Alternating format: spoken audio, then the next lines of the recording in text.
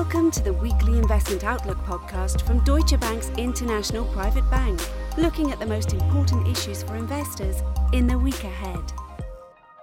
Hello, everyone, and welcome to this week's CIO Weekly Investment Outlook podcast. I'm Eva Meiringer, Head of Marketing Communications for the International Private Bank's EMEA region.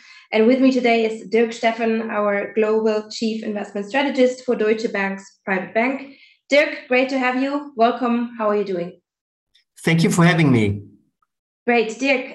It's been a very busy week, and I think it's needless to say, in the center of this week's attention have been several central banks meetings, from the Fed to the ECB, all over to the Bank of England. The Fed lifted its key interest rates by a quarter, more modestly than in the recent months, and the ECB and the BOE each by half a percentage point. How did the markets react? Are we reaching the peak? And what is your take on the commentary around the hikes? Yeah, we had been expecting a very, very tumultuous week, if you want. So lots of volatility. And if I look back, that's exactly what was delivered. So we had everything in it. So huge market moves, both on the bond side, on the currency side, and of course on the equity side. And this was all in response to these central banks. Okay. Now taking this, maybe interpreting a bit or spending a bit of time on the commentary, what kind of do we foresee now from those meetings? What do we expect in the upcoming central banks meetings? Yeah, this was, it's quite puzzling, I would say, because if you look at these, the central banks case by case, if you want, or one by one, markets were clearly looking for guidance, and we didn't really get that. So if I may start with the Fed, there was quite a bit of, questioning going on after the decision had been communicated. And if anything, Powell didn't really give us clear answers to what people really are interested in, which is something like, will the Fed reach 5% at the peak? Will there be cuts in the second half of the year and things like that? And if anything, the answer has been postponed to the March meeting. And that was taken by the markets as quite a dovish hint, because in the past we had been experiencing monetary policy making, which was something like, I'm exaggerating now, like, we are hiking regardless, right? Regardless of the economic cost, because the inflation problem is just too high. Yes. So that changed. And it's not only true for the Fed, but also for the Bank of England. And then Lagarde had actually a very difficult job, because I think many market participants just didn't really believe the pretty straightforward statements. So they engaged in a discussion about what intent means. So is that like clear guidance or not? So it looks like this will be now also data dependent on the ECB side. So I think we have to take these three central bank decisions as one. A few of the details from the ECB can maybe explained by the action we saw by the Fed a day before. Okay. Now, staying a bit with the Fed, meaning in the US, we've just seen kind of the latest US job growth numbers coming out. And employers in the US have added 517,000 jobs, I think higher than expected. How are markets reacting, and how do you read that? That was a blockbuster report, if I may say. So nobody had been expecting that. And there were also heavy revisions to the upside for the full year, so the annual review. And that actually is telling us that the US economy is still in a pretty decent shape. And that is contrasting with most other indicators which are more forward-looking. So as you know, the labor market is backward-looking or coincident if we, it's happening at the same time.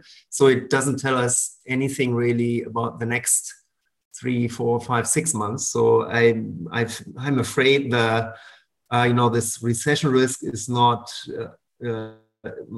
solved. So it's still very present despite the strong labor market report. But it does tell us that the Fed may have to be a bit more restrictive than some market participants had been expecting just the day before. So that is just explaining, once again, the very high market volatility we are facing right now, because this is just more of a structural observation we have here, because the great moderation we used to have, some maybe from the mid-80s all the way through the great financial crisis, is clearly over. So volatility is very high, not only on the markets, but also on the macro side. So GDP readings and then inflation readings. And that's, I think, the main reason why central banks now want to see the data. So they want to be data dependent and then decide what to do. So we don't really get much guidance from the central banks right now. Yeah, okay. Let's turn, we just reached or started the second month of this year, so it's beginning of February. We are in the midst of the first earnings season of the year 2023, and we've, especially this week, we've seen some mega caps reporting from Apple to Amazon to Meta, who had a massive kind of share price jump. Just to name a few, what are your comments on the latest earnings we've seen, and is there anything you want to specifically mention in the context of the big tech companies? Yeah, that's one of the biggest debates now, right? Apart from maybe the China reopening, which is also really on page number 1. But big tech and how they will fare in the years ahead is one of the questions we get oftentimes from investors.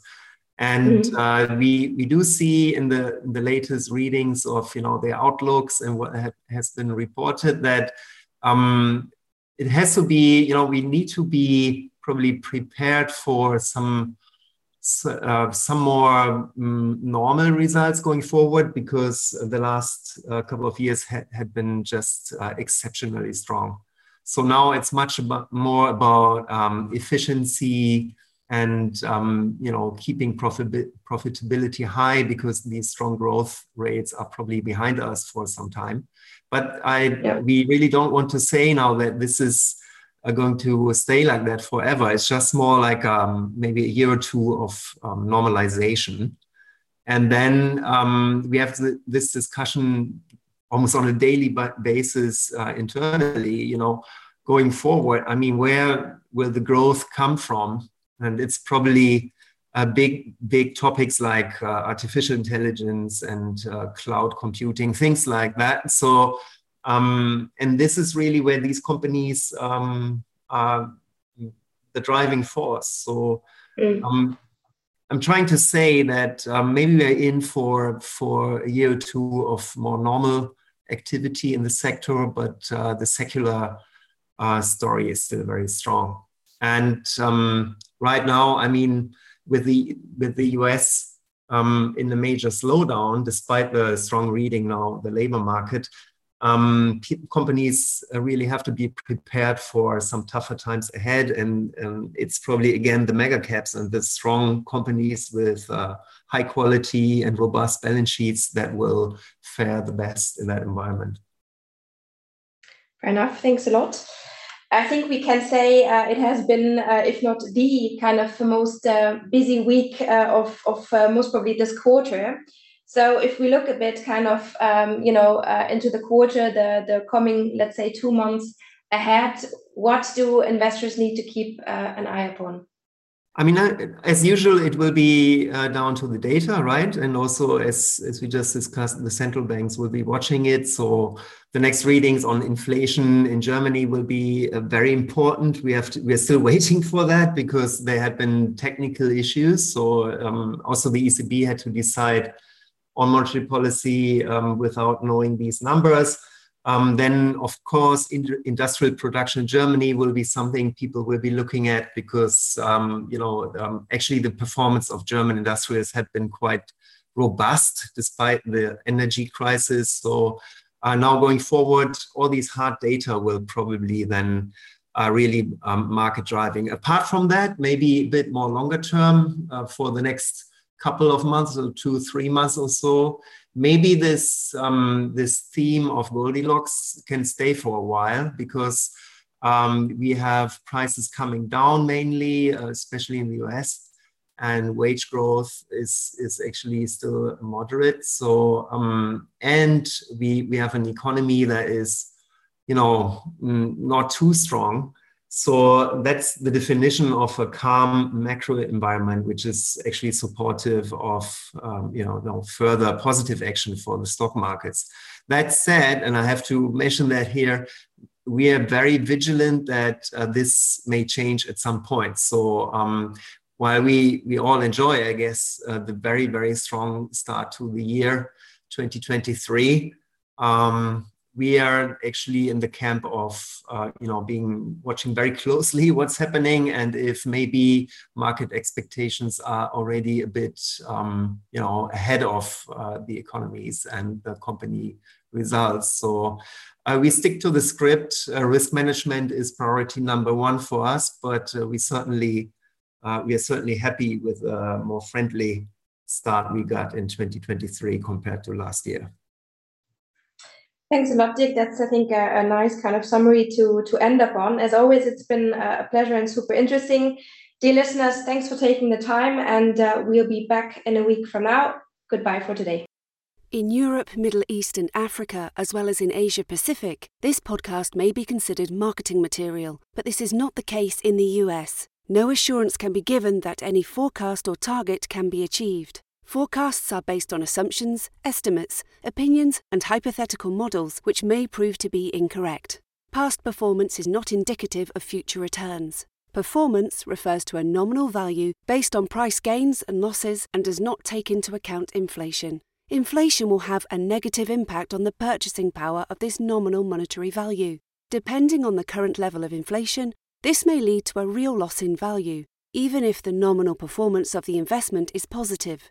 Investments come with risk. The value of an investment can fall as well as rise, and you might not get back the amount originally invested at any point in time. Your capital may be at risk. The services described in this podcast are provided by Deutsche Bank AG or by its subsidiaries and/or affiliates in accordance with appropriate local legislation and regulation. Deutsche Bank AG is subject to comprehensive supervision by the European Central Bank, by Germany's Federal Financial Supervisory Authority, and by Germany's Central Bank. Brokerage services in the United States are offered through Deutsche Bank Securities Incorporated, a broker-dealer and registered investment advisor which conducts investment banking and securities activities in the United States. Deutsche Bank Securities Incorporated is a member of FINRA, NYSE, and SIPC. Lending and banking services in the United States are offered through Deutsche Bank Trust Company Americas, member FDIC, and other members of the Deutsche Bank Group. The products, services, information, and/or materials referred to within this podcast may not be available for residents of certain jurisdictions. Copyright 2023, Deutsche Bank AG and/or its subsidiaries. All rights reserved. This podcast may not be used, reproduced, copied, or modified without the written consent of Deutsche Bank AG.